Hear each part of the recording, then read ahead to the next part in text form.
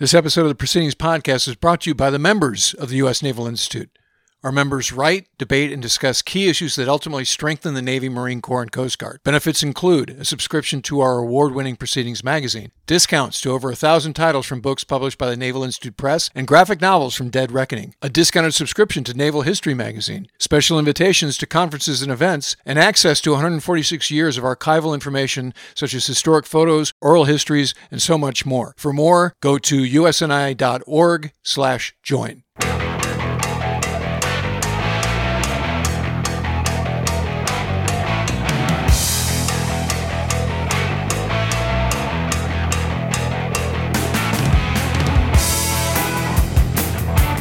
Welcome to the Proceedings Podcast. I'm your host, Paul Kingsbury, a retired Fleet Master Chief and co-director of outreach for the U.S. Naval Institute. One opportunity the Navy offers to many sailors, if not all, at least the opportunity, is the opportunity to earn a commission. There's several programs out there that you're probably aware of, Seaman Admiral 21, Limited Duty Officer, Chief Warrant Officer, but there's others as well. Some are offered to you early in your career or prior to even entering the Navy, and then some are offered later towards the middle of your career. So it's something that I think crosses the mind of many enlisted sailors. I thought it was a great topic to build on. So in the January edition of Proceedings magazine, the From the Deck Plates article was written by a retired boatswain mate chief, Jeff Bayless, and it was titled, So You Want to Be an Officer? I thought he offered some great insight on this topic, and I wanted to take time on this episode to dive in and offer some more perspectives on it. Jeff just recently retired in 2020 after a 20-year career. He was previously assigned to Commander Destroyer Squadron 22 as the first lieutenant, and he also does a lot of public speaking. He was doing a lot of that on active duty towards the end of his career, and he also hosts his own podcast, the Evolution Podcast. Jeff, thanks for taking some time to join me today, and welcome. Great. Hey, Paul, first of all, congratulations. When I first interviewed you on the Evolution podcast, you were like, maybe I'll leave this podcast stuff to you guys. And here you are now hosting Proceedings. So good job, man, to throw the ball back in your court. Like, I'm really proud of you and the way you've branched out with the content that you're putting out. Is very valuable, not only to sailors, but just people that want to grow. So to even be here, on a different platform with you is a great honor, sir. And I appreciate it. Yeah, it was great to see you finally write. I know, it was probably 6 months ago when you teed up this concept of this article and we went back and forth. And although it's a great topic, I didn't write it in this edition of the Chief Petty Officer's Guide, but I thought it was such a valuable conversation you had. I took some of the content we built on and I built it into the Petty Officer's Guide because I thought it was a worthwhile conversation. But as you know, you can only write so much and you can only express yourself so much. So let's build on that article. So the first thing I like to always ask is what prompted you to write it in the first place? Two things, Paul. First of all, you encouraged me, like you do everyone. You challenged me rather to write, to submit, maybe not only just for the enlisted essay contest, but just to put good information out there, right? So that's what I would say. Number one is your motivation.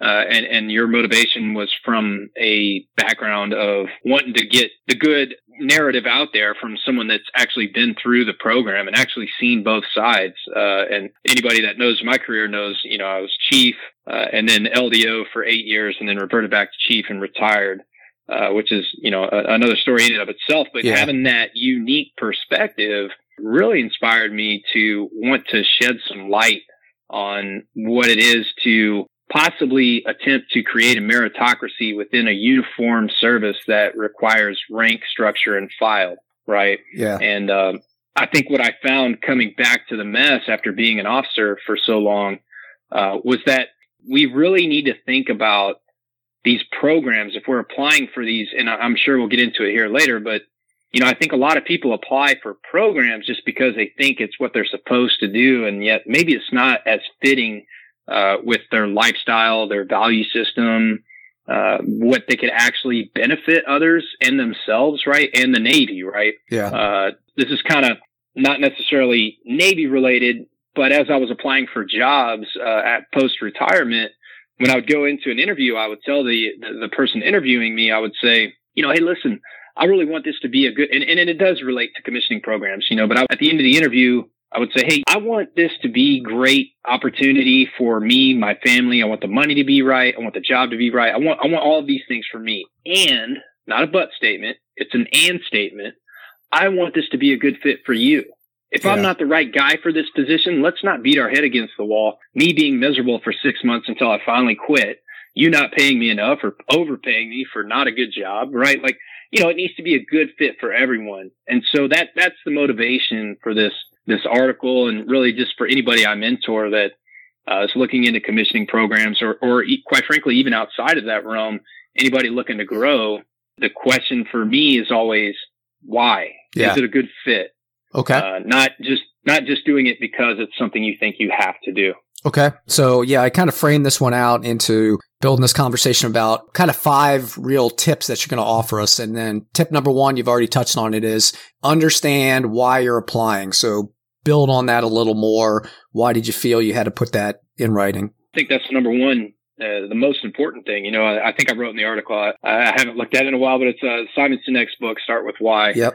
And everything should start with the why behind it, right? And it's kind of like when we talk about disciplining sailors or those that work for us, or even our kids, right? It's hard to discipline someone if their intentions were pure, but they just messed up.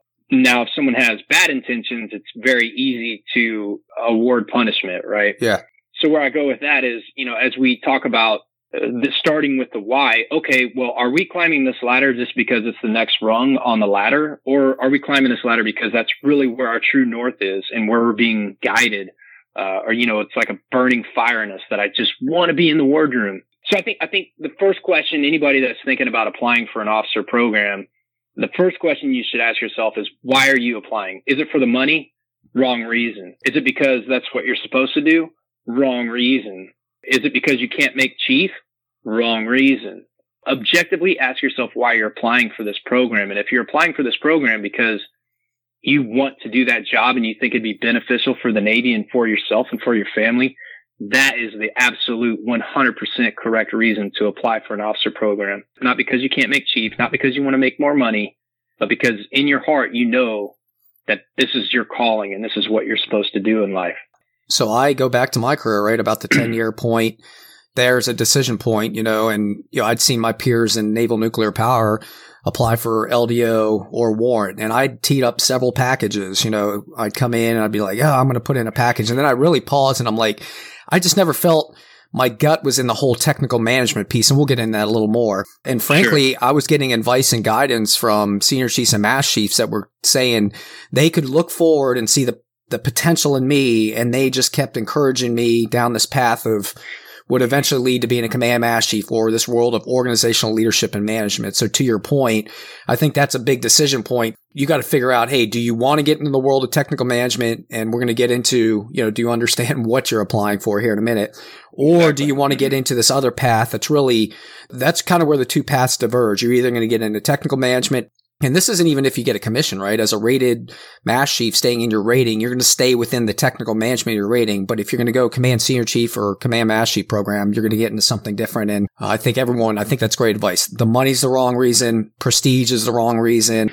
And the thing to do is the wrong reason. You really got to talk to mentors and huddle up and really figure out where your heart is and where your knowledge, skills, and abilities can best be applied on behalf of the Navy and for sailors at large. So let me add on that real quick. And also, we need good chiefs. We need good officers. We need good chiefs. We need good first classes. We need good seamen that are just going to do 4 years and get out of the Navy. We need everyone. And so I think that a lot of times we think, oh, well, I have to, and upward mobility is great. You know what I mean? And we need people to make master chief and stay in the technical realm. Like, it takes all of us. And so I just think too many times we get pigeonholed that this is what we're supposed to do. And we don't, if you zoom out and look at it at 40,000 feet level, you can look down and say, oh, wow, I have a really good senior chief that is running my department, and I couldn't possibly do it without him or her. Thank God that person didn't put in a commissioning program, because we would have lost this merit.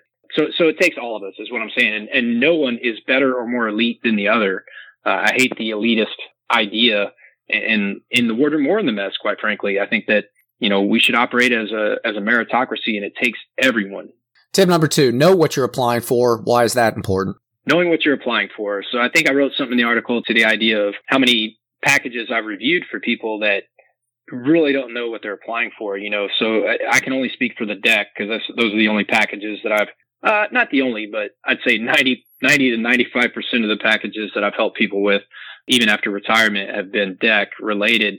And, it may say something to the effect of, in the write-up, it may say something to the effect of, I want to be the bosun on a cruiser. Well, okay, so clearly you don't know what you're applying for, right? And so not only is that telling to the board, but it also means that you don't know what you're getting yourself into.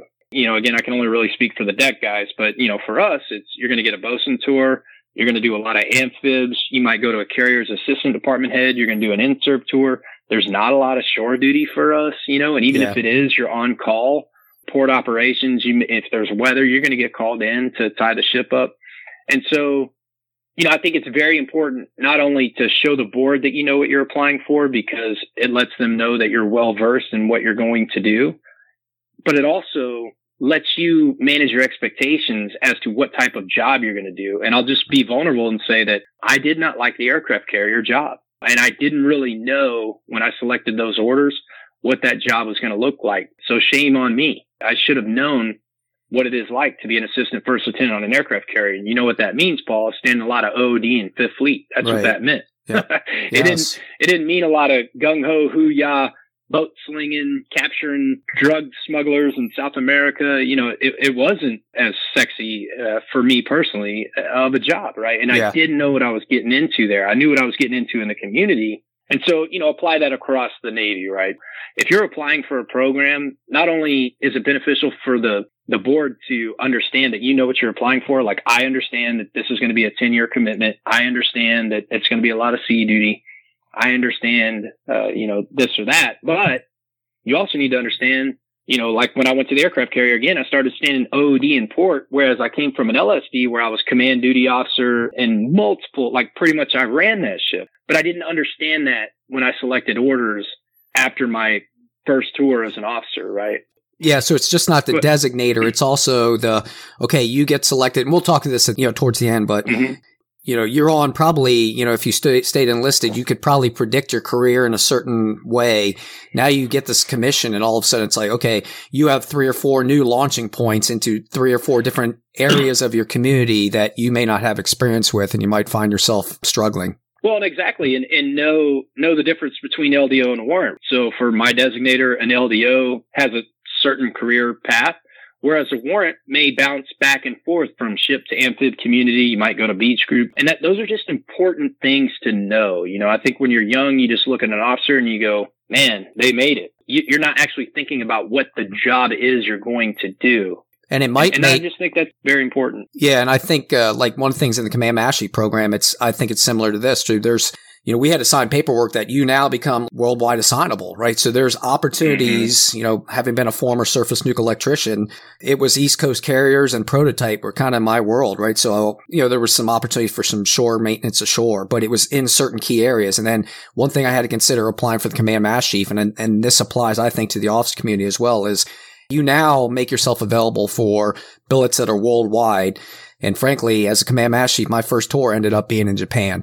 So just something to think about. So it's not just what is the appropriate program you're applying for, but what are the opportunities and where could you find yourself? So I think that's good advice. All right. Tip number 3. Let's get into building a strong application package. So I know this is broad, but just real quick, what's your advice on how to build a strong package for application? Yeah, this is great. I actually, on my podcast, I recently recorded an episode called Sabotage, where I discussed the importance of honing in on your soft skills. And, I know that it is important to be a subject matter expert in your rate. Of course it is. And, I'm not taking away from that. I'm just adding to that if you have soft skills, your inability to have hard skills can sabotage you if you're not focusing and really working on the soft skills. And so where I go with that is the administrative portion of creating a strong package, right? Okay. So you may not be the best writer. You may not be the most eloquent speaker. You may not,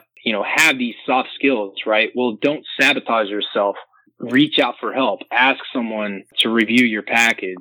I've reviewed tons of packages, and I think in writing the actual package, nothing speaks higher than prior evaluations. It reads like a book, and your experience. So for my designator, if you do not have a well deck control letter or some amphib experience, it's very hard for the detailer to assign you to a place where you're going to be alone and unafraid, right? Yeah. So the experience, the evals, that is important.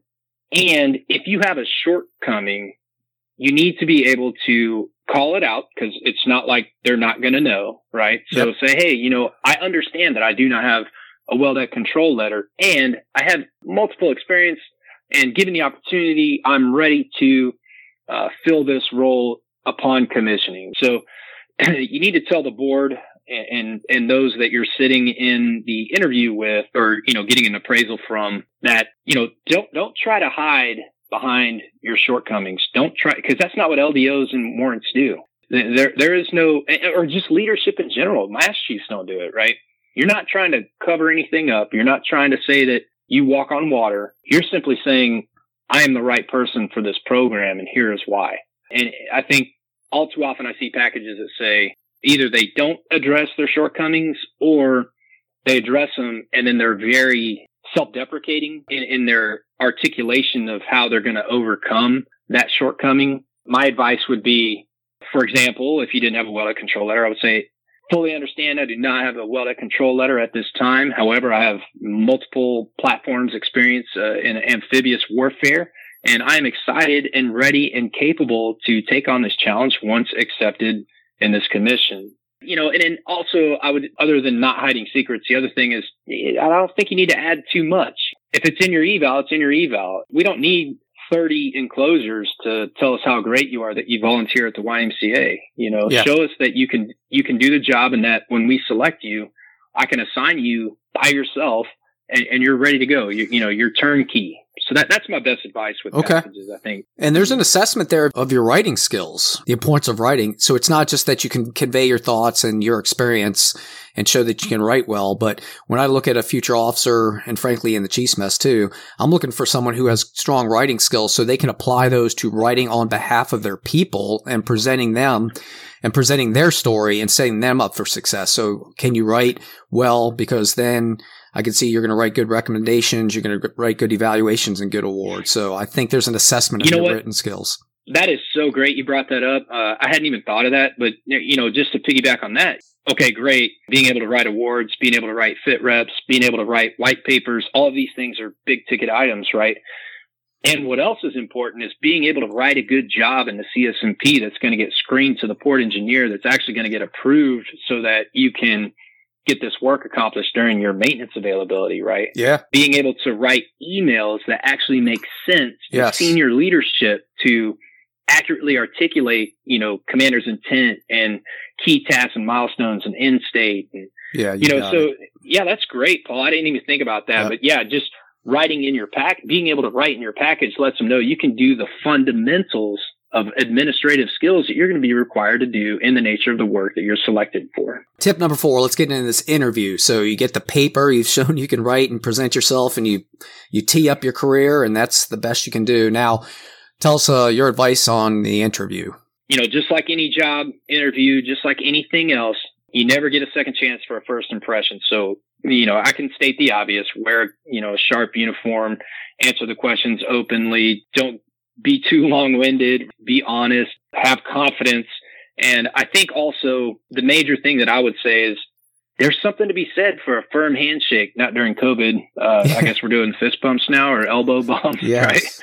But there's something to be said for a firm handshake, looking someone in the eye, answering the question directly, right? A lot of people skirt around questions. So one piece of advice I would say is if they ask you, are you confident? Can you do this job? The answer is yes, I am 100% confident. Period. The end. Not, well, I think maybe, and, let's not beat around the bush. If it's a yes question or a no question, that's it. Let's be direct, concise, to the point, be firm, look them in the eye. And really, it's less about impressing the people that are on the interview. It's more about their ability to trust that when you get up in front of a 2-star admiral and you're having to brief an amphibious offload or maintenance availability, or even something as small as pulling into port, which I shouldn't say small. That's not small, but it is routine, right? Yes.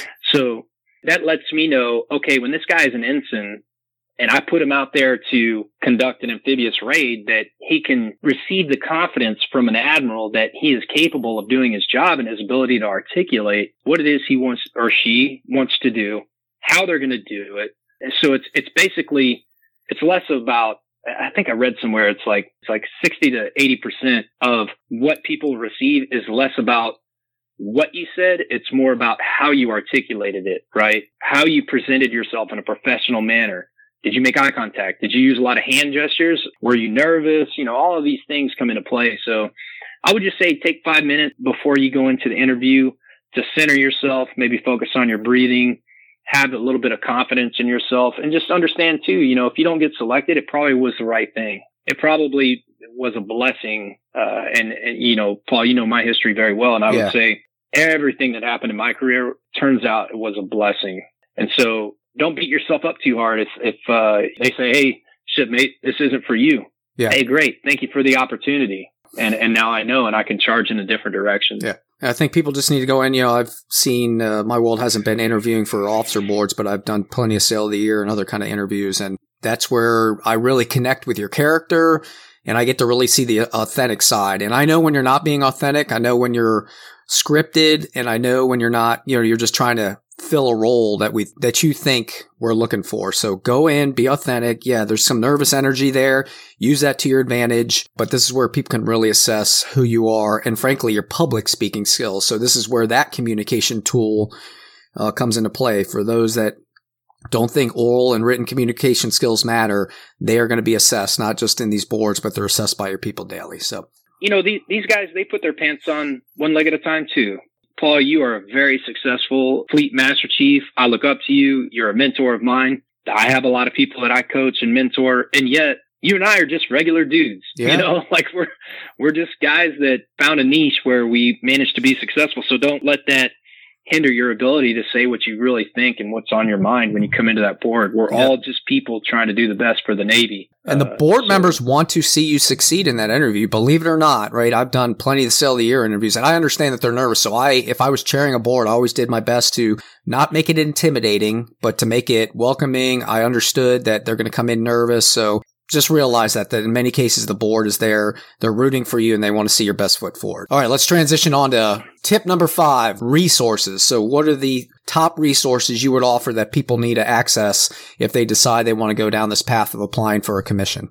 But I think you already know what I'm going to say about this one, but I'll give a few before I give my number one resource. Okay. But obviously the instruction, right? Like review whatever commissioning plan you're looking for, be it Seaman Admiral, LDO, warrant officer, review the instruction. Know it back and forth, because somebody may even ask you, what is higher tenure? How many years can you do as a warrant officer? Say if you only make W-4, you need to know the instruction, right? Mm-hmm. That's obvious, I think. The other thing I would say as a resource is just any leadership and development book, or even just listening to this podcast. Consume as much information about leadership as you can. Get the Chief Petty Officer's Guide. Get the Officer's Guide. There's just so much information out there.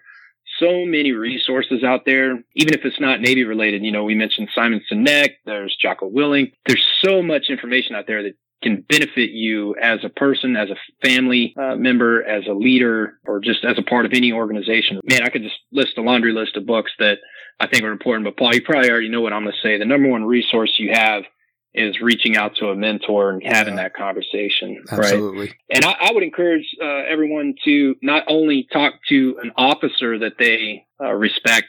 For me, it was the EMO on Stockdale at the time when I was putting in my package that mentored me through the LDO process. I also had chiefs that I was talking to about, do you see me filling this role? Should I do this? And it has to be somebody you trust, right? Yeah.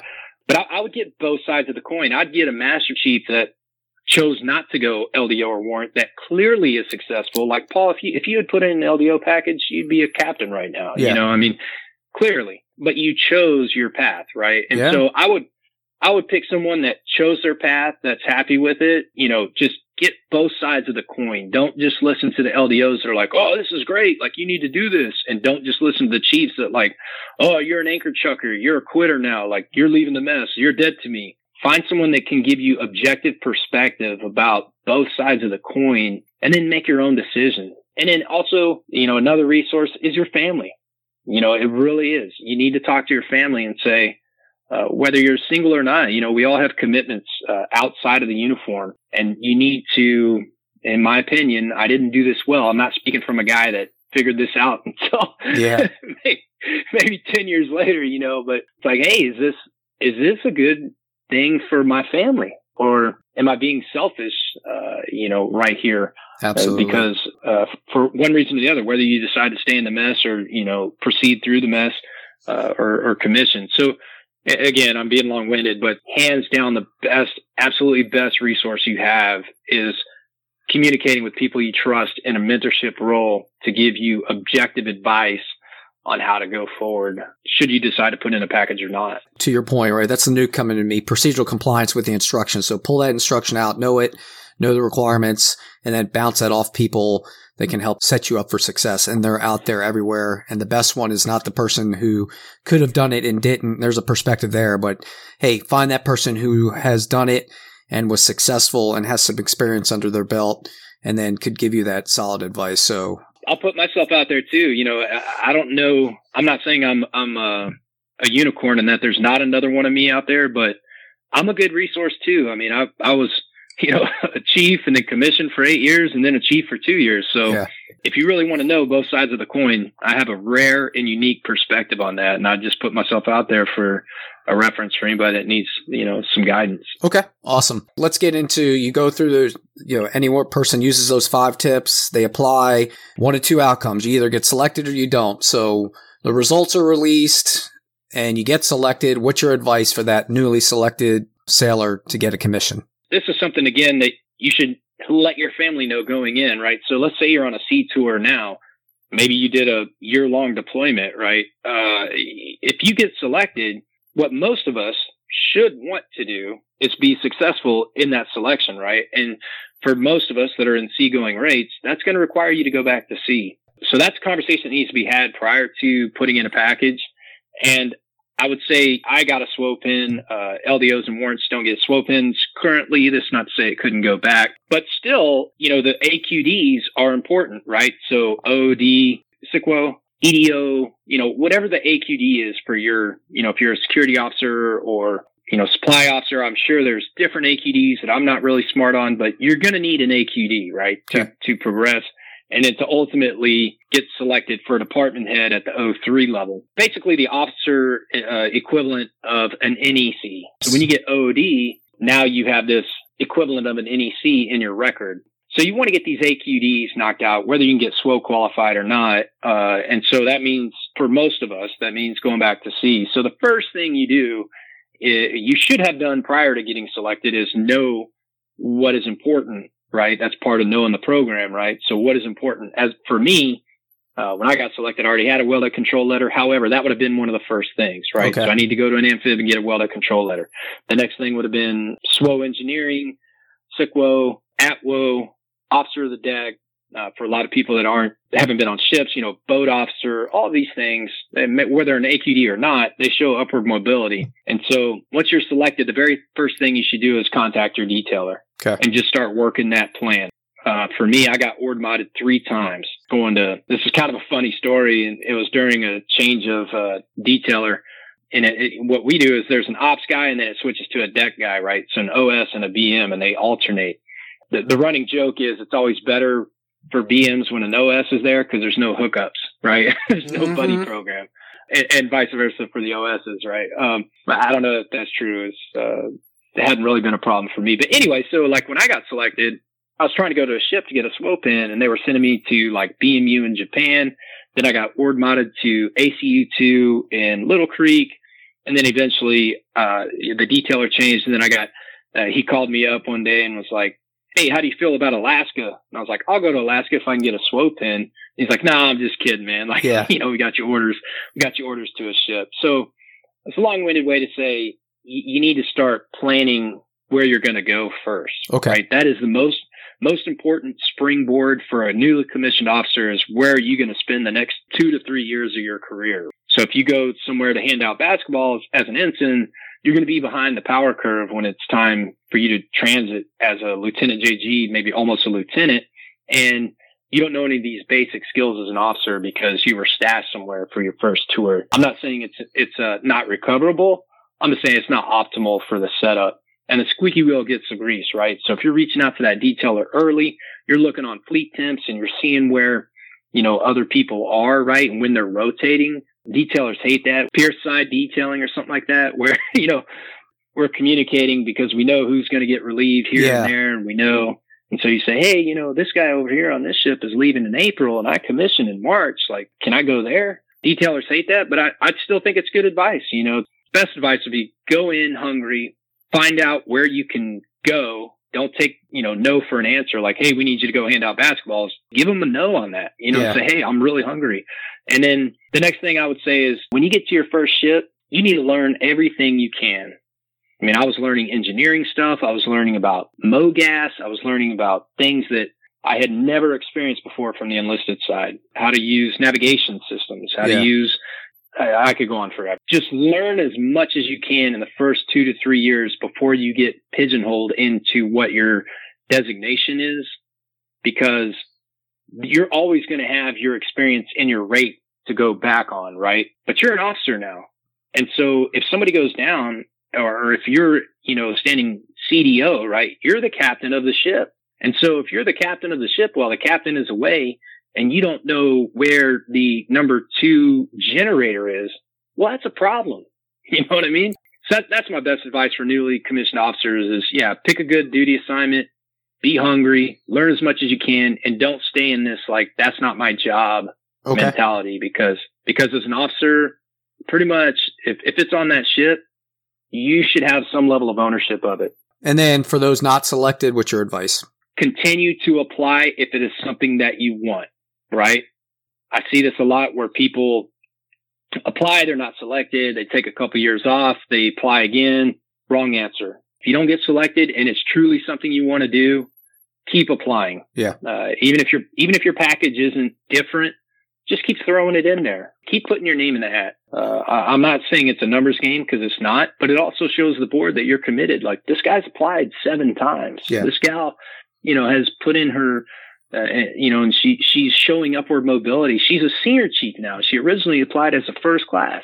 Do you get feedback from the board when you do your interview that you can build on? Typically, they will tell you in the interview. Okay. Yeah. Okay.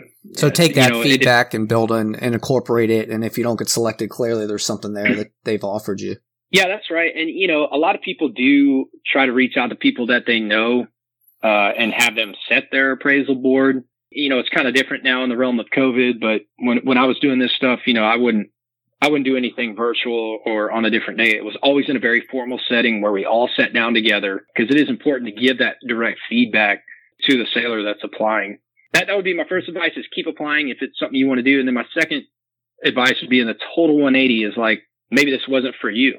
Yeah. Right. And only you can decide that. And so if it's not for you, maybe the universe is trying to tell you, you need to be the next Fleet Master Chief Paul Kingsbury, or Force Master Chief Kevin Goodrich. Maybe this is a sign that it's not a diss, it's not a put down, it's not a shutdown, it's not a closed door. It could be a good opportunity for you to pivot and set your sights on climbing the ranks in the mess and becoming the best dang Master Chief the Navy's ever seen. Obviously, it's going to be disappointing, but don't let that be the reason that you don't apply again. I would often encourage people, hey, give it 2, maybe 3 times. And then if you're consistently not applying after that, then I think you're being sent a message, and hopefully you're getting some encouragement and some feedback that can help you make that decision. That's great. Yeah, you're exactly right. And also I talk about keeping this optionality, and people say money can't buy happiness. Well, that's true. Money can't buy happiness, but it does give you optionality, right? Yes. So optionality is very important in life.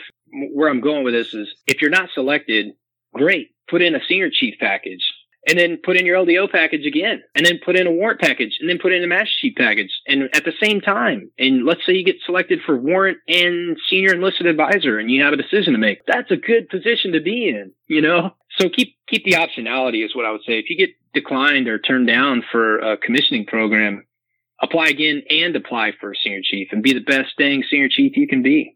Let's wrap it up. Any last thoughts? Anything we didn't cover you want to emphasize? No, I would just offer myself as a resource. Feel free to put my whatever. The best way is my flow page now, and I'll give you the link you can put in there. But I'm on Instagram. I'm very open on Instagram, so it's just Jeff Bayless _ on Instagram. You can check out the Evolution podcast. I did an interview on Don't Give Up the Ship podcast about basically also in relation to this article, which is a good reference. Got it. So that's probably the best way. All right. Well, I've enjoyed this conversation. My guest today has been retired boatswain mate chief Jeff Bayless, and he authored So You Want to Be an Officer. It was the From the Deck Plates article in the January edition of Proceedings magazine. So check that out. Jeff, thanks for offering this advice and your experience. Good luck on this next chapter in your life, and let's keep in touch. Yeah. Hey, Paul, again, just kind of shine a light in your corner, man. Very proud of you. I think you're doing great. It's really inspiring to see all the good stuff you're doing for sailors and people around this organization. And so, just thanks for the opportunity to come back on and sharing 1 minute of the 30 minutes with some good information. So hopefully people get something out of it, man. All right, cool. Thanks for that. And great time catching up with you again. So, all right, everyone, that wraps up this episode. Thanks for joining me again. Make sure to like, share, and subscribe to our U.S. Naval Institute podcast channel, and leave us your thoughts and comments in the episode description. And remember, victory begins at the Naval Institute.